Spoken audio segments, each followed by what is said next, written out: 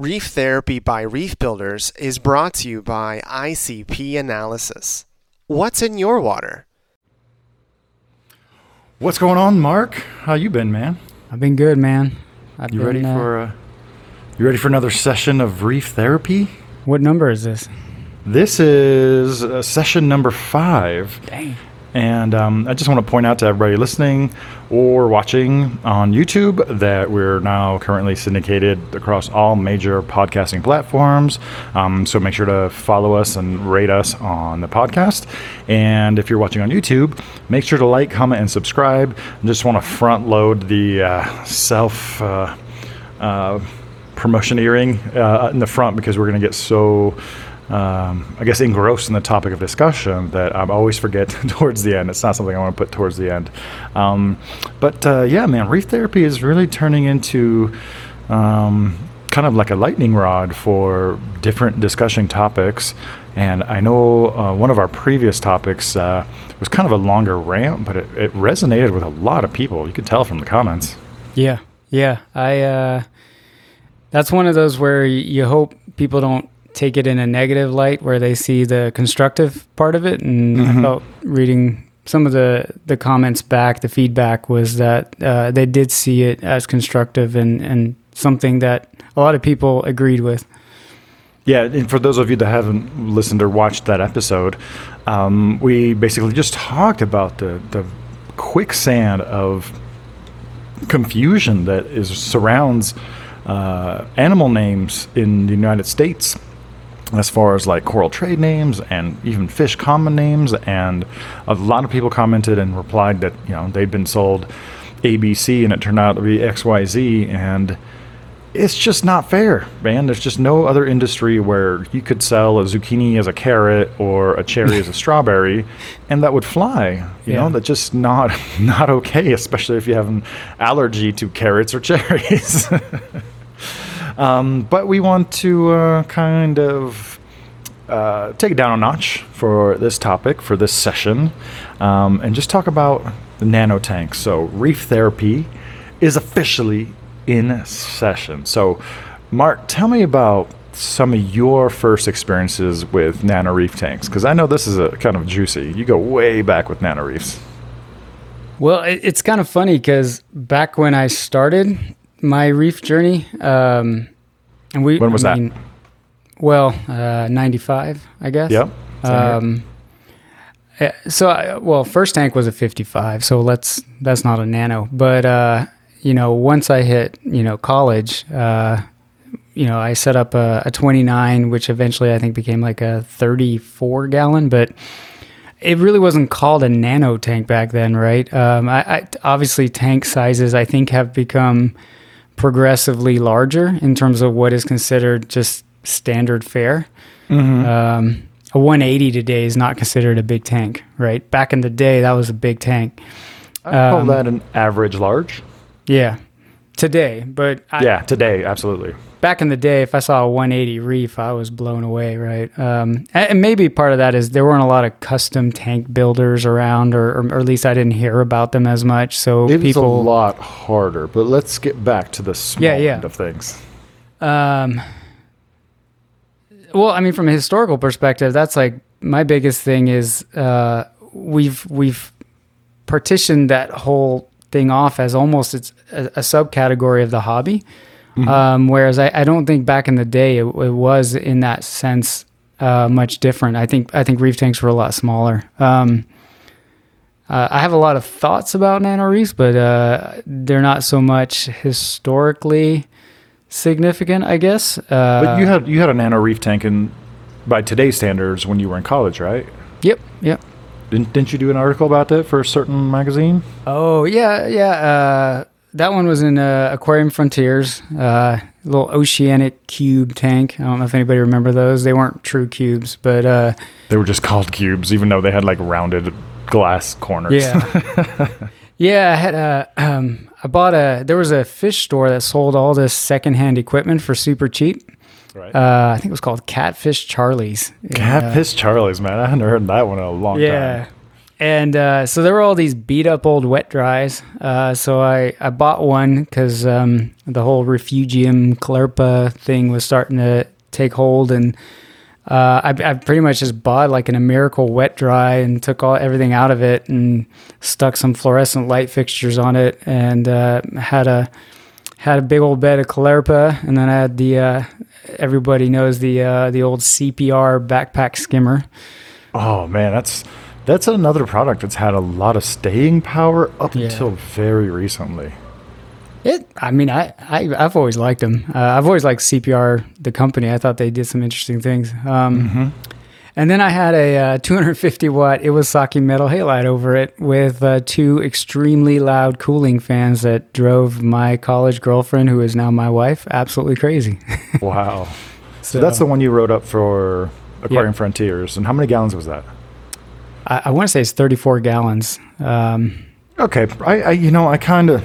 It's totally arbitrary. What is a nano tank? Yeah. Right?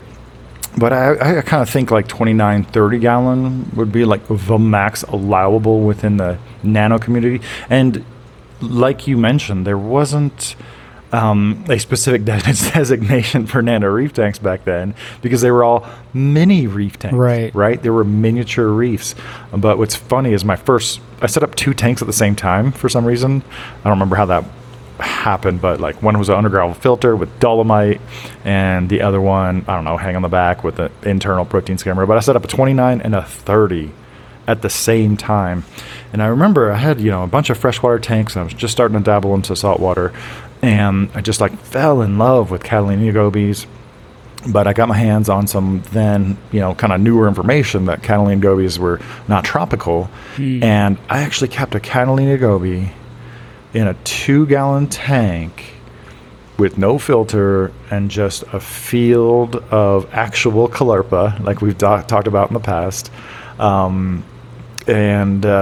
was one of my first kind of experiments with like a filterless aquarium with a true nano tank. I'm talking about a classic 2.5-gallon aquarium. There was so much Clerpa, like the Catalina goby would just totally disappear in there. And the only thing that did special to make it tick is I kept it covered so that water wouldn't evaporate. That was that kind of goes into something I want to talk about later, but I just remember having to go to the grocery store and getting reverse osmosis water because I didn't have an RODI, right? So God, that's another thing. Price of ROs has not come down. Actually, I take that back. Some nano ROs from like Aquatic Life have gotten significantly cheaper, but a full-blown RO system is the same price as it was back then, which is, I guess, technically cheaper with inflation. But anyway, I don't run an RO. But you remember the probably one of the most legendary nanos of all time. We're gonna reference Mr. Sprung a lot on this show, but he had that, I think, like a 15-gallon, which first of all was like an oddball size.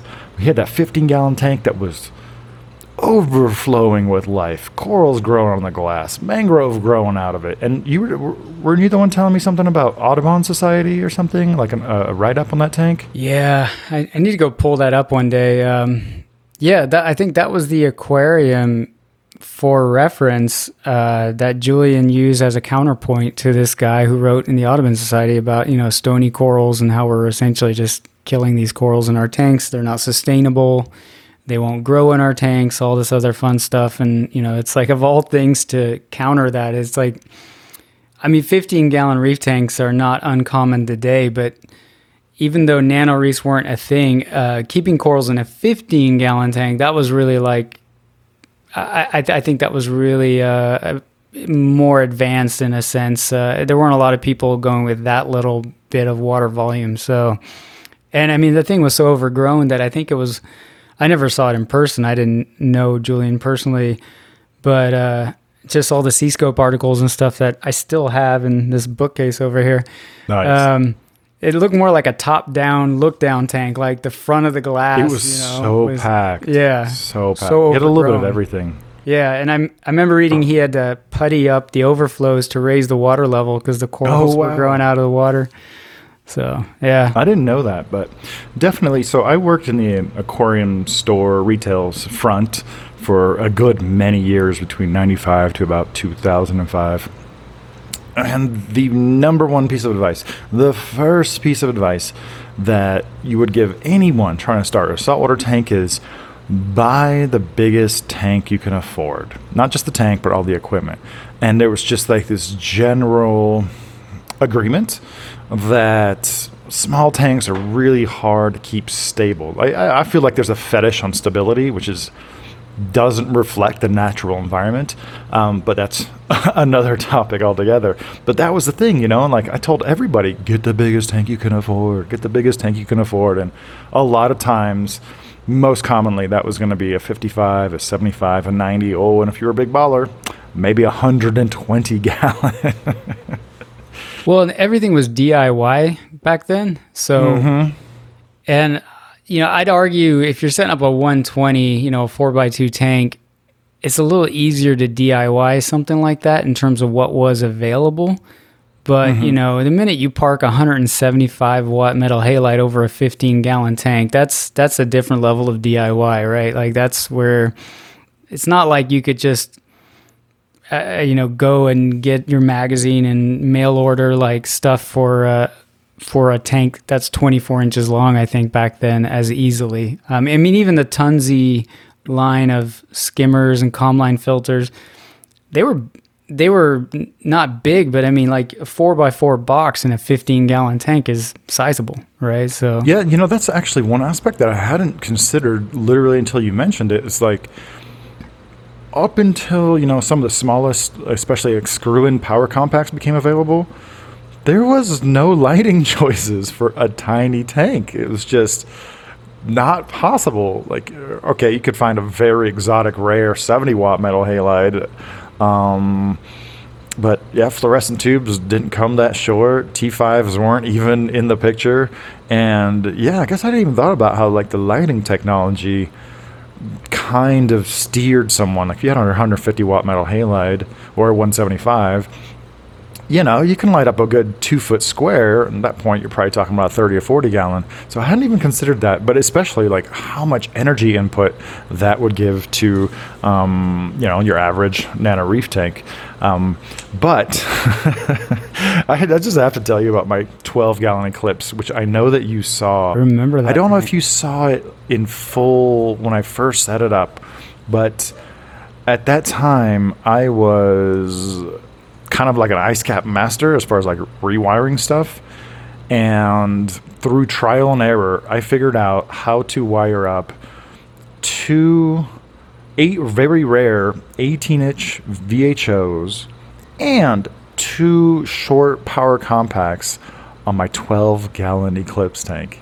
Then I had to have an ice probe on there to chill it, and I had to have like an actual ATO on there to make up for the evaporated water. But I think it really embodies how much nano tanks lend themselves to experimentation. And that's one of the super fun parts of Nano Reef tanks that I still admire to this day. I feel like the Nano Reef community embraces a lot of the mindset that I have.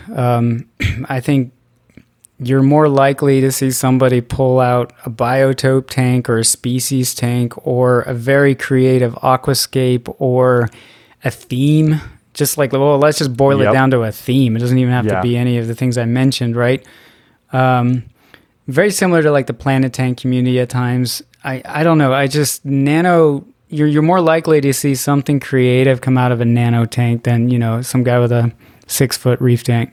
It's a huge commitment to do like a 3 or 4 foot reef tank that's just a clownfish colony or just a tank full of ornamental shrimp or an NPS aquarium. And like right now I am literally experimenting with NPS corals in a 8-gallon tank that is in line with a larger system, but I don't want to start from scratch, like set up a whole dedicated aquarium for these corals until I kind of suss out a few key details. And that's something that, will never replace how awesome it is to have a Nano Reef tank.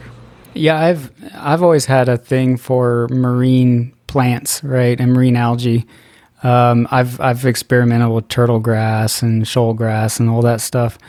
And whenever I was seeking inspiration or, who else is tinkering with this stuff, it was always some nano reef. It was never a guy with like a 4 foot or 6 foot tank growing turtle grass. It was like some guy with a 20 gallon and he's got, some of the red algae growing in there, red macroalgae and stuff, and doing essentially a planted tank out of marine algae or some grasses. And I've seen a few more people kind of dabble in the marine algae. I don't, because I've kind of already done that in larger tanks, and it's just, I don't know, when you have a giant thing of dragon breath, Halimenia, I think it is. It's great, but you can't propagate it. It has to have that hold fast.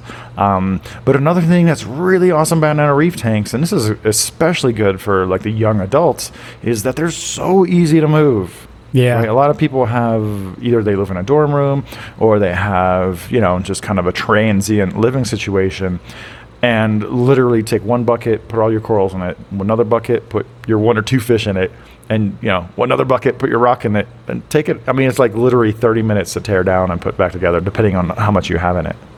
Yeah, when I graduated college, I moved that 34 gallon all the way to Atlanta, and with all my fish and corals in a cooler. And my car broke down in Kansas. Oh no! And I ended up in a motel, not a hotel. And I pulled out a heater, and an air pump, and brought the cooler into the motel room and kept everybody alive because it wasn't, a lot of livestock to worry about. Got my car fixed, kept driving, and I just always laugh about that. Like, you couldn't do that with like a large reef tank, You know what I did, man? And I keep forgetting that I did this. I set up a nano reef tank in my hotel room the first MACNA I ever went to, because I brought my own corals and actually traded with people.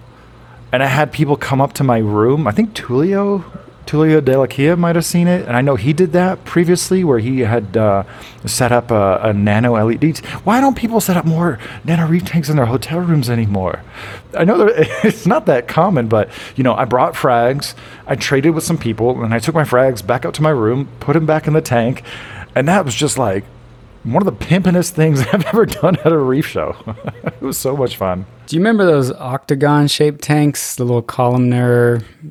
I don't know, they're like 4 gallons or whatever. I have one. I use it just to store like random lids or something. Yeah, so my wife's folks, family, they all still live in Colorado, and that Steve Herlock story that you know about with where he gave me a frag that was the size of a colony. Yeah, 2-handed frag. I had no idea what to do because I was not going back to Atlanta for days, and they had one of those little tanks in their basement. And Herlock gave me enough salt water in a 5-gallon bucket. So, it was just cracked me up. I set up like an Insta reef with like these large colonies of acros with, crappy lighting on top and a heater, and kept it alive for 3 additional days before I had to fly home. Yo, that just gives me an idea, man. I think it's when the shows come back full force, you should have like a hotel room Insta nano reef competition. Who can set up like the most interesting tank. But I want to move on some of the factors that make nano reef tanks possible. And just like we were saying with the high powered lighting that we did have, kind of steer towards people having a larger tank. Lighting up a smaller tank is so much easier, right? You don't have to. You can use more power over a smaller area, and you don't have to punch nearly as deep. And so, these years and decades for other people of telling people get the biggest tank you can afford, just really did not spur the growth in nano reef tanks until we realized, oh my goodness, you need less light for a smaller tank. Oh man, and I think it's also the same with the water flow, right? Because of Reynolds numbers and viscosity at different scales. If you move a little bit of water in a nano tank, you essentially move all the water. But it wasn't until the technology really caught up with screw in double colored, like white and blue compact fluorescent lamps, and smaller pumps became available, that things really took off. Yeah, and the whole all-in-one, right? Putting the sump in the back, that to me has been, again, going back to the day where you bought like a 15-gallon all-glass tank to now you actually have surface skimming, which, it's a game changer for me. Like having set up tanks with just an overflow filter at times, surface gunk. So you got this all-in-one that handles surface skimming, chemical filtration. You can fit some extra stuff back in there like a small skimmer, but at the end of the day, when you're talking small water volume, you can probably get away with just some mechanical and chemical filtration without a skimmer. And water changes are, 10 times easier because you can do a 50% water change. Oh man, you're like easy. getting 5 different topics at the same time that I have here written down. But we'll come back to some of those points. But one thing that I wanted to talk about with experimentation is, for some reason, like my Nano Reef tanks were so easy that they don't stick in my head as much as some of like the showcase reef tanks that I've done.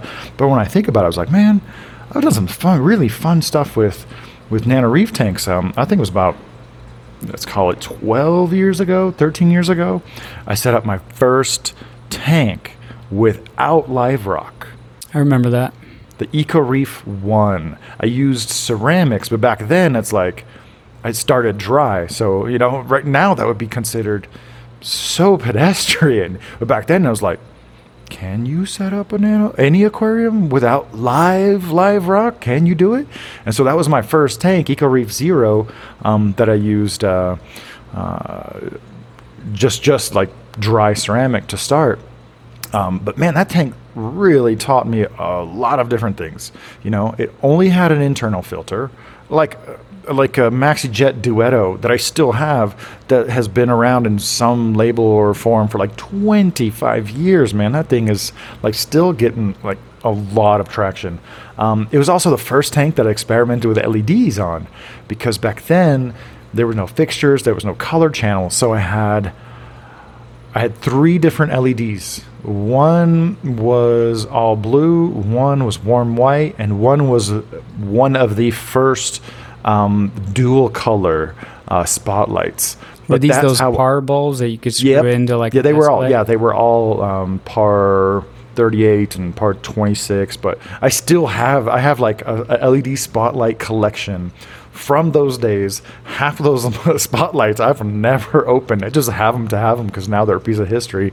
But if it wasn't for the nano tanks, like it wouldn't have been practical for me to buy 20 of each of these little LED spotlight lamps. But it was so much fun though, like, because you could find all kinds of different colors just on eBay and on Amazon, and they didn't have the color listed, so you just had to kind of roll a dice and kind of see what you ended up with. But then after that, EcoReef Zero, I took it to the next level, and I took out all the rock, and I had just a glass box with the same internal filter and an elegance coral. That was literally the only thing in the tank, and the only biomedia was small base of limestone that I glued the elegance coral to. There was a tiny piece of sponge that hitched a ride. I think there was one small mussel that was also kind of stuck to the base, and then like one sexy shrimp.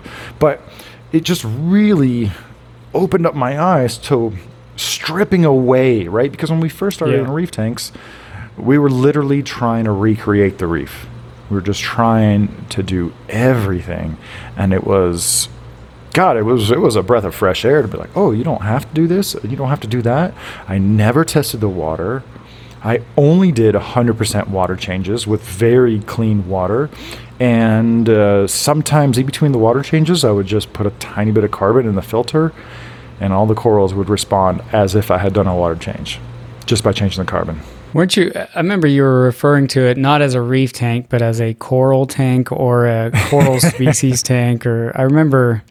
Whatever you call it. Yeah, no, it was definitely like a spaceship for just one coral. Because it was a departure from trying to create like a whole habitat of organisms to like, what are the bare minimum things I need for this coral to thrive?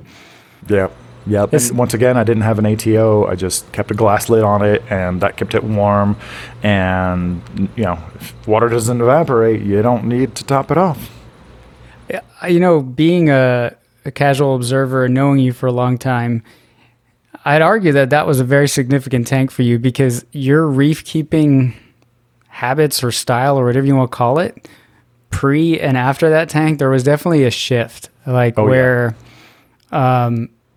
like your tanks are more coral focused and less like, hey, I'm trying to create a reef tank, right? Like you're absolutely. I literally don't dose iodine because I don't want coralline to grow. I want the culmination of those early experiments to be like full growing acros, introduced only with tips, so that there's never a piece of sponge. Like if you don't introduce, like diatom's spores are in the air. Right. But if you don't introduce hair algae, if you don't introduce Valonia, if you don't introduce turf algae, if you don't introduce flatworms or nudibranchs or sponges, or that stuff cannot just appear, right? And so it's going to be, I think we still have another 10 years before we get something approaching tissue cultured corals. But man, the freshwater guys, they don't know how good they have it with all those tissue cultured plants they can get their hands on. It's funny because I had the opposite experience in the sense that I always had a big reef tank and a nano, and on my big reef tank I was chasing all the things everybody was chasing, right? Like acropora, how do I get more light? Oh, the bases are shaded, how do I do this? Oh, let's try carbon dosing.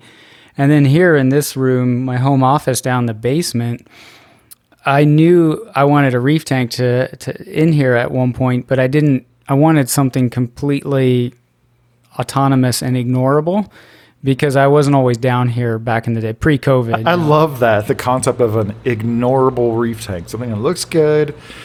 You can tune it up once in a while, but it can also coast for like 3 months. Yeah, it was like I jokingly always called it careful neglect, right? So I think I wrote about this tank on Reef Builders. You remember it? Yep. It was a Solana tank, and I threw a bunch of macroalgae in there, a bunch of soft corals, and some fish, and just kind of let it go. And it kind of went crazy. It turned into more of a macro softy tank than anything. But ironically, I enjoyed looking at that tank more over time for a while there than my big reef that took all this effort and had, all this flow and all these SPS corals and all this effort. This soup of a tank, that was just hanging out in the corner of a basement. And I was just refilled a little auto top-off reservoir. I just enjoyed that tank more. And I in a way, kind of like how you've evolved, I feel like that's maybe why I've ended up where I am, where I do now enjoy somewhat autonomous, tanks that I can ignore and abuse, and they can take it, not in a negative way, but I can kind of skirt that edge of like do the bare minimum to keep everything happy. Yeah, so we would be remiss if we didn't highlight how huge of an impact nano reef tanks have had for the business side of the aquarium hobby. I have this eureka moment when one of my favorite customer couples came in and they spent $100 on 4 frags. Keep in mind, this was like mid 2000s. People didn't really buy frags, like hobbyists traded them. But they spent $100 on 4 frags, and they had like a 28-gallon BioCube, and they had so much more room, and then just like this light bulb went off. I'm like, oh my God, you can sell a lot of coral to someone with a nano reef tank. Because before, like, say you had a 30-gallon tank, okay, you might be in it for 10, 15 colonies, average price, I don't know, like $50. So it's, I don't know, $1,500 full retail value of back then. But when I realized that I could sell these people upwards of 30 to 50 frags at $25 a piece, I was like, oh my God, the store can actually turn a good profit from nano reef tank customers. because they can always add just like little bits, little bit of this, little bit of that. And at the time, no one was buying the small stuff. There wasn't small stuff. You'd get shipped colonies of coral, and they were like this big. They were unmanageably big. I don't know how many corals I didn't sell because they were too big. Yeah, and there's a lot of corals now that have gotten the craze in different strains that I think are very nano-friendly, right? Zoanthids being a good example. Zoanthids are the perfect nano reef animal. They're not a coral. They're not a coral. I'm gonna say this in so many. I wasn't correcting you, but zoanthids are zoanthids. But actually, that's kind of funny. We come to this crossroads because one of the things I'd like to do with my current Red Sea Nano tank is it's got green star polyps kind of going crazy and a couple euphyllias that are getting too big, and I don't want to frag them, man. I just want to take them out and put something else in there. And so I'm thinking about turning it into my my sun polyp collection, because I got some sun polyps I've been kicking around for a decade or more, 4 or 5 varieties. And I just love them. They're the only zoanthids that I love. Besides purple people eaters, Palathea grandis. Oh, my God. But that's the only thing that's slowing me down here at the studios. I need to do a video on how to properly frag very toxic zoanthids, and then do another video where I put them all into the nano tank, which I'm very much overdue for an update. There's nothing to update. It's just coasting. My only issue with nanos right now, and I mean, I get that they're built the way they are because of customer demand, but when I think back to being a young reefer or somebody just getting started, to me, like, the biggest annoyances for when you introduce somebody to the hobby, right? One is, it's questionable because a lot of people don't do it, but it's like, oh, you're going to set up this nano reef. You're also going to have to buy this 10-gallon quarantine tank, right? Now, people will argue whether you need a quarantine tank or not. Me, personally, I feel like but it is a pain in the butt that you almost have to advocate for a second tank for somebody that's jumping in potentially. The other thing is RODI, right? Evaporation. It's always, to me, that's like a barrier where if somebody comes to me, a friend of mine, and says, hey, I really like your saltwater tank. I'd love to set up just a little saltwater reef tank myself. Can you help me through it? And I'm like, all right, well, you're going to have to source like really pure water, or like RODI water. Now, of course, that depends on where you live and what your tap water quality is. But one thing I'll give credit to the BioCubes, right, is they're lidded. And I don't know if you've ever had a BioCube, but evaporation on them is extremely low, right? I don't have an ATO on my nano reef because I have a lid. And it's still, the back is open. It's got a corner cut out so I can feed the fish. It's got a mesh underneath there. I have to top it manually once a month. Yeah, see, that's what I'm talking about, though. I had, the tank I had down here came with a glass lid. I have looked around at nano tanks out of curiosity, and they all come with either nothing or like a mesh screen top.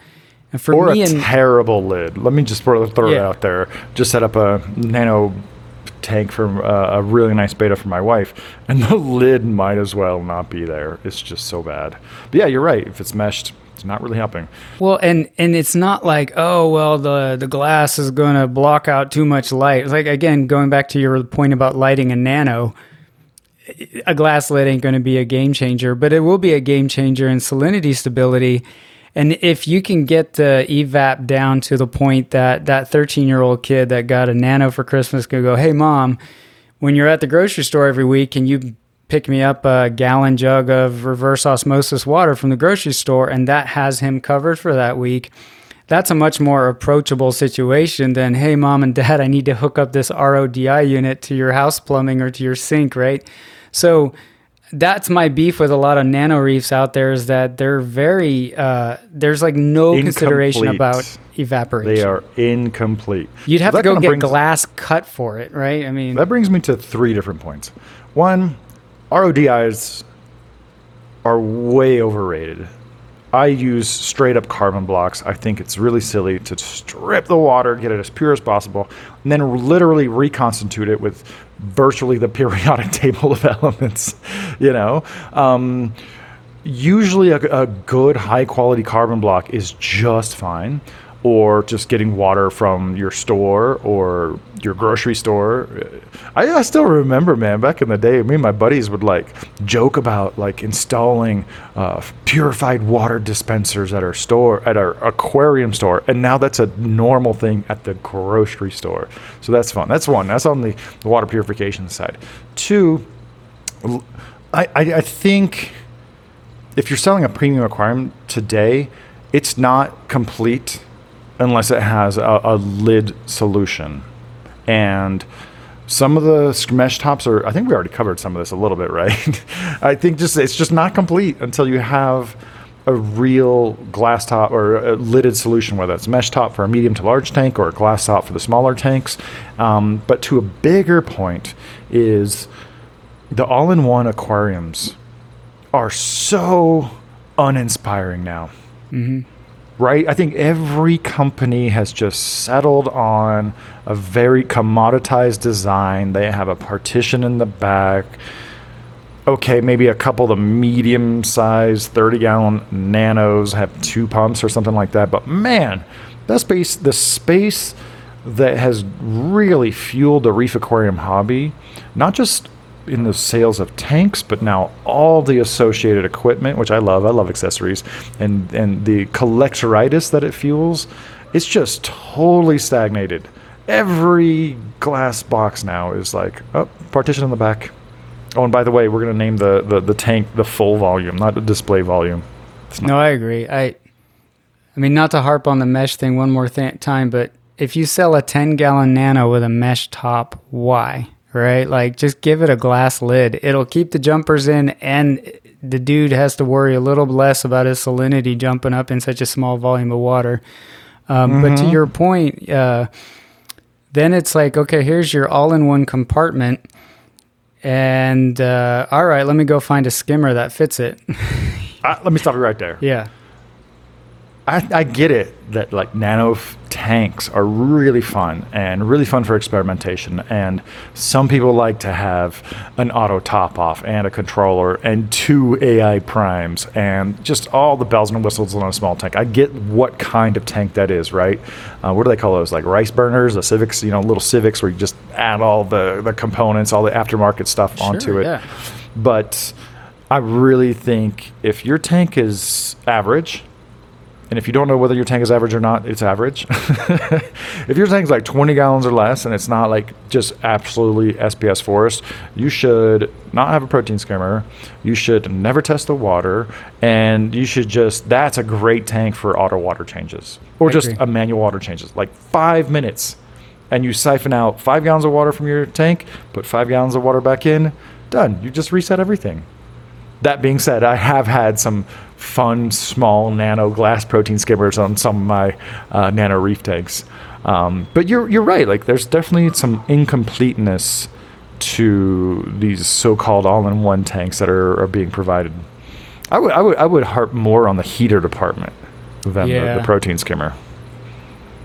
Yeah, not even going to get started on how terrible the heater landscape is. I was about to say we could spend a whole hour on heaters. I've got some grinding gears on that one, but no, I agree.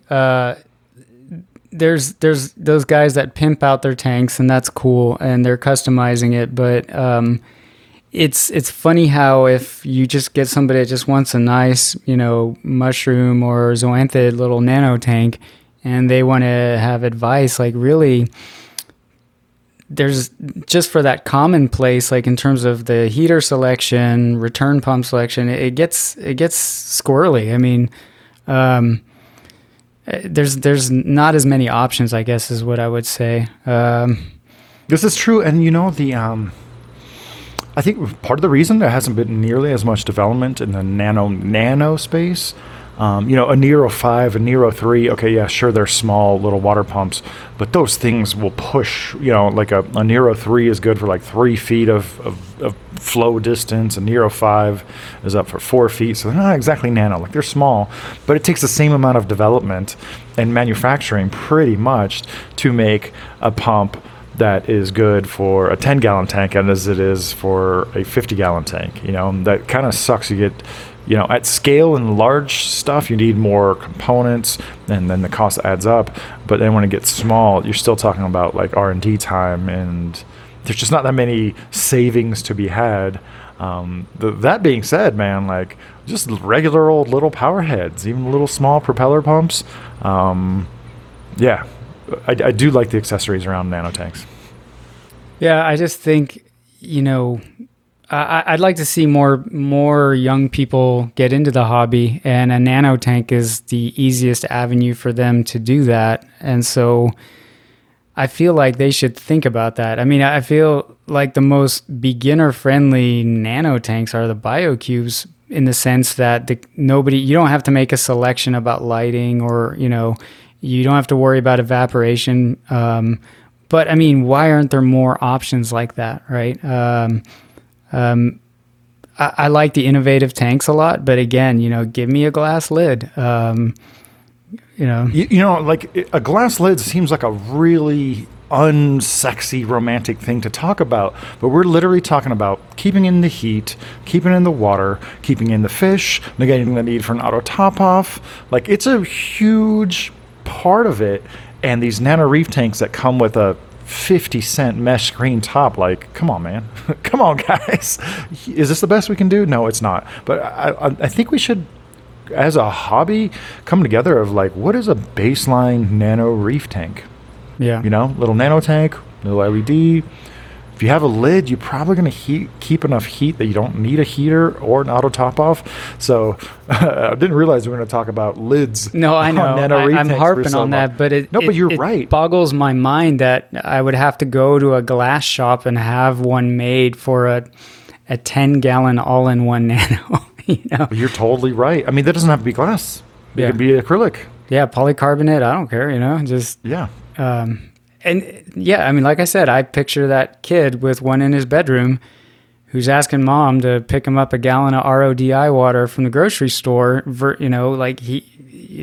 Anyway, I guess I've harped on enough about that, but it just... No, but along those same lines, though, with the stagnation of the designs, do it about like 10 years ago. You might have seen, I think it was a JBJ that had it wasn't the BioCube, but it was glass, and it had like a curved front, and it had the filtration in the back, and it had like, a nice collection of corals. I like how you took note that my reefing style changed after EcoReef 0 and EcoReef 1. And for those of you listening, I'd like to let you know that there are videos of those tanks on YouTube. Just type in EcoReef 0 or EcoReef 1, and I think there's a couple videos up there. But in that tank... that tank is almost identical to every tank available in the market today. Mm-hmm. The only difference being, like, now the trend is for high clarity glass and sharp corners. But other than that, it's just the same. But one thing that I had done back then to get more flow, because I wasn't happy with whatever return pump was in there, not to mention the return pump was not very serviceable because it's down at the bottom of the back filter compartment. And then it goes up and it bends over and it's got a little nozzle. But I drilled it out. I drilled out a nice big hole, like a wide diameter hole, and I shoved the ball-shaped Tunze NanoStream, just one of the awesomest small workhorse pumps of all time. Yeah. And I literally took a plastic bottle and just cut the cylinder out to just press right behind the pump. And all of a sudden, now I had like a ball socket propeller pump providing a bunch of flow to the tank and driving water through the aquarium. We've seen nothing even approaching that. No, everything's got like a pinky-sized nozzle coming out the all-in-one back, right? Why not do like a stream type, wide flow pump as a return? You know why? Because like an off-brand NanoStream knockoff would be like $20, and an off-brand centrifugal pump is like $3. Well, I'm talking about like a wholesale price, manufacturer distribution price. That's basically what it boils down to. They want to harp on how clear their glass is, and they have mitered corners and beveled edges, and And I was like, oh, dude, it's just glass. It holds water at the end of the day. But yeah, if you look at the whole landscape, they're so cookie cutter. I feel like there's so much more room for improvement. Okay, here's another idea. I had a 20-gallon long Zebra Pleco tank. I had some waterproof LED strips underneath the glass. So when you looked at the tank, it just glowed. There was no wires. There was nothing over the tank. It just looked like it glowed from inside. I'm like, waterproof LED strips have been around for a really freaking long time. I think with just a little bit more effort, you could put together nearly actually all-in-one Nano Reef tank for about $100. That actually included, a decent water flow pump and even some starter lighting. Like give them one strip light and then offer some extra strip lights to go under the glass to help keep the tank warm and stuff. But yeah, I'll go for another one. Why do nano tank manufacturers that also make larger tanks, the stands on the nano tanks just look like miniature stands that you see on the larger tanks?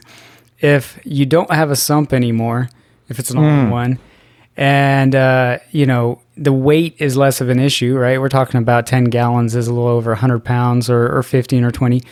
Do something cool with the stands, man. Like make it an interesting furniture piece, right? Something, because people are going to, especially if you look up some of these more notable nano reefs, right? Like part of what makes them notable on Instagram is the environment around it, right? Like they'll have this super cool shallow nano reef on a really nice mid-century console table or something, and it's just the whole vibe of it, right? Like why not do some interesting stands? I mean, I don't know. I'll one-up you again. Oh man, a built-in protein skimmer. Yeah, air-driven protein skimmer. Why is it so hard for these nano tanks to do a skimmer? I don't get that. Just include a tiny little compartment that just has like literally a baffle that curves inwards to make a little foam collector.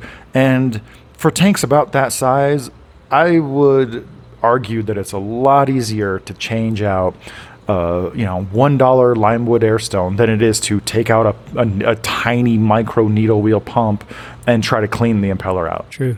That would be such a great, what do they call those things? Consumable. It would be such a great consumable product. Like you could sell, 2 packs of Limewood Airstones for like $10. You have $1 in the 2 plus packaging plus distribution, and a small little air pump. Dude, I have so many USB air pumps. They make really awesome tiny micro air pumps now that use the piezoelectric effect to pump air. So it's not a diaphragm, and technically it's solid state. It's hyper quiet, and if you really want a little nano skimmer in your AIO, just include one of those. There's so much low hanging fruit for making all-in-one reef. I love how we're talking about reef tanks, and most of the discussion is like, y'all need to step up. Well, y'all need to step up with what you're offering. Look at it as an investment, right? As the manufacturer or whoever, maybe your profit margins or your net revenue, if you overbuild something, is not great. But if the success factor of the people that are buying these tanks goes up, and you build out that community bigger, like you're building out a larger customer base over time, right? Like maybe. Manufacturers will sometimes have that where they build products where the margins aren't so good on them, but or at a loss. It's like the gateway drug, right? That's how you get them in. Yep. Yeah. Mm-hmm. So like sell me an all-in-one tank where you make like $5, but then sell me, a 2-pack of $10 wooden Airstones that I buy every 2 months. Yeah. Like you have all that, but to your greater point, that definitely that's been fueling the hobby for sure. I think that's not a discussion that's been had, and I think that's going to be a common theme here on Reef Therapy, is how much the nano reef tanks have fueled the overall reef aquarium hobby to the point now where we have a lot of people who've been keeping reef tanks for 10 years or more. I mean, that used to be such a rare person back in the day. Yeah, like I said, I think there's more creativity, more interesting things often in the nano space. I'm usually more blown away by a tank in the nano spectrum than I am on the larger reefs, which I think it goes to something you said earlier too, that when it's a small package, you're a little more willing to be experimental because the investment isn't as big, right? Like, I'm going to set up a 180 gallon tank, that's going to be like that, like your elegance coral, right? Like nobody's going to invest that much money into something experimental, like, not nobody, but not a lot of people, right? Or no one has.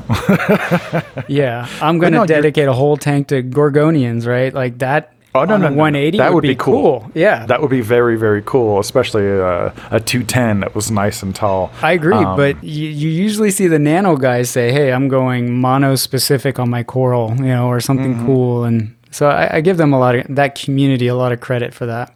What also would be great for a nano reef tank is one Christmas tree worm rock. Yeah. I have a 30-gallon tank with like 5 or 6 pieces and a bunch of clams and a couple frags thrown around, but that would be such a great like spotlight specimen in a single nano reef tank. But I have very much have the get off my lawn old guy feelings about so many trends in the reef aquarium hobby, deep sand bed, micro scrubbing, nano bubbles. What is it? The zigzag photo period that people are just experimenting with stuff that doesn't need to be fixed. But one trend that I really can get behind is the floating aquascapes. Yeah. I was talking very, very cool. That's been done a variety of different ways, but like, how cool would it be if someone either offered an all-in-one tank that had, I don't know, maybe like a hang-on bracket, or kind of a built-in metal part in the back of the glass where you could add like magnetic shelves and stuff. So instead of having individual magnetic shelves, the whole back of your tank would be magnetic, or even just the top 2/3, so you can put stuff anywhere you want. Yeah, that's another one. It's like, what about 3-dimensional backgrounds, right? Made out of ceramic. That you could do that with a nano and package it like that. You could print your own with a 3D printer. I'm a little bit standoffish on like ceramic stuff now because they've just I don't know how much faith I have in companies to be like curing those really adequately to get rid of the aluminum. Yeah, that's the one thing that I think ICP testing has taught us is like, just be careful of any ceramic based products with aluminum. So I learned that from my old nano tank and adding the carbon. But yeah, these just dedicated all-in-one tanks and floating aquascapes. I gotta flex on that one at some point. At some point, I got to do my version of that. I think I want to hang a hanging bracket off the back instead of a magnetic mount because I feel like that'll be a lot less stress on the back glass, especially as the corals grow. Yeah. Yeah, I mean, you've got this false wall to work with, right? That hides all the filtration. Why just have it be a piece of glass? Like, somebody could make that too, right? You got companies that make aftermarket media baskets for specific nano tanks. Somebody could get into start getting Marco rocks or whatever and start creating aquascapes that are specifically sized for those nano reefs that, like you said, maybe they magnet or attach to that back wall or they cover the whole wall, and who knows, right? I tried to do the ceramic back wall once and it didn't work out, but in a nano, I don't think that's such a bad idea because especially when you got this little cube, you have that whole sand bed in front of you then that's still open. Sand bed? What's that? Well, okay. You have this whole space in front of you where you can still do a lot with, right? Like a wall, like a false wall of rock on a big tank. Yeah, okay. But on a little nano, it always made a little more sense to me to use that vertical space and keep that front area of water more open, right? You want to maximize the flow and it's, let's not pretend it's not a small tank and your fish probably enjoy a little more swimming room. Yeah, that is the thing. Like, it's really daunting to whip out some cement or some putty or some of the thermoplastic beads and create something really custom for a very large tank. But man, you can really cut your teeth putting together a very small little, rock tree or something for your nano reef tank, that might give you experience to lead up to larger aquariums, man. So like nano reef tanks, they're just like the lifeblood of creativity for the reef aquarium hobby. Agreed. For sure. The only reason I don't have more nano tanks here at the studio is because I have a ton of, what is that? Sorry. East, south, and west facing windows.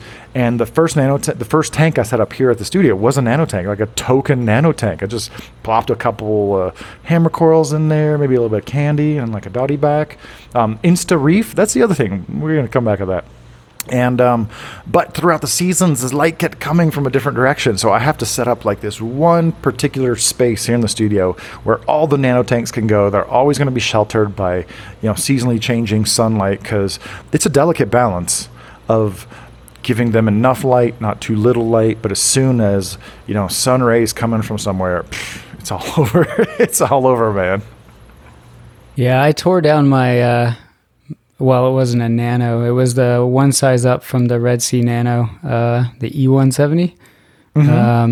But yeah, I first converted it to planted freshwater just because I got so annoyed with it. This was when I was battling dinos in both of my tanks. And I got so fed up. I was like, I can only do battle in one tank, so I converted to freshwater. Plus, that was in the most visible part of my house.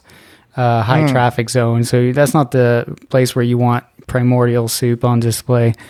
But and then when that guy posted about the temperature, and I experimented by raising the temperature, and boom, dino problems were solved. I was like, damn it! I wish I had stumbled into that information a little sooner, because I might still have a little cube reef tank upstairs. But yeah, you know what should be cool, man, is and you were talking about planted aquariums, and this is something that's like almost not fair, that the planted aquarium people, they will set up a display to reach like their creative vision, take those photos, take the videos, shut her down, it's over. Yep. So maybe you and I could do like a 3-month little nano reef tank. Just do something random with one small little nano reef tank. Yeah, especially if you got a big reef that you can throw everything back in and reboot from. And I noticed the Planet guys do that too. They usually have there's a name for it. They've got like a tank where they keep all their plants. No way. Yeah, there's a couple. I'm a lot of plant groups. Well, there's a couple of YouTube guys I follow, and like when they do their little tank tours, they're like, "This is my I don't know, shuffling tank or something." Yeah. It's where they just got random plants growing, and they can pick out of to do an aquascape for a little while, and then they throw them back in this, just messy tank where everything's growing like crazy. And in a way, if you've got like a big reef tank, you can kind of do that with a nano, right? You can like take some corals out, do a cool thing, and then it's not evil if you tear it down, because it's not like it's going to into the trash. It's going into your big healthy reef tank. I don't know. I kind of like your idea. Yeah, that'd be cool. Maybe next winter we're spending a little bit more time inside, but just do like a 3-month nano reef tank challenge. I know there's a lot of people who'd be down, be like, "Yo, I suck. Let's see what we can." Though. So I'll do it. I'll play, but you only have to coast for 12 weeks. Yeah, something like that.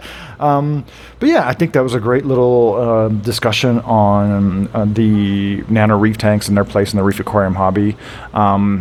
I get that some people want to have a hyper-engineered reef tank with all the bells and whistles, but I guess for me, what stands out the most is when you use kind of creative thinking to take away different things. Like, we spent a lot of time talking about lids, but that can maintain your temperature, maintain your salinity, keep the fish inside.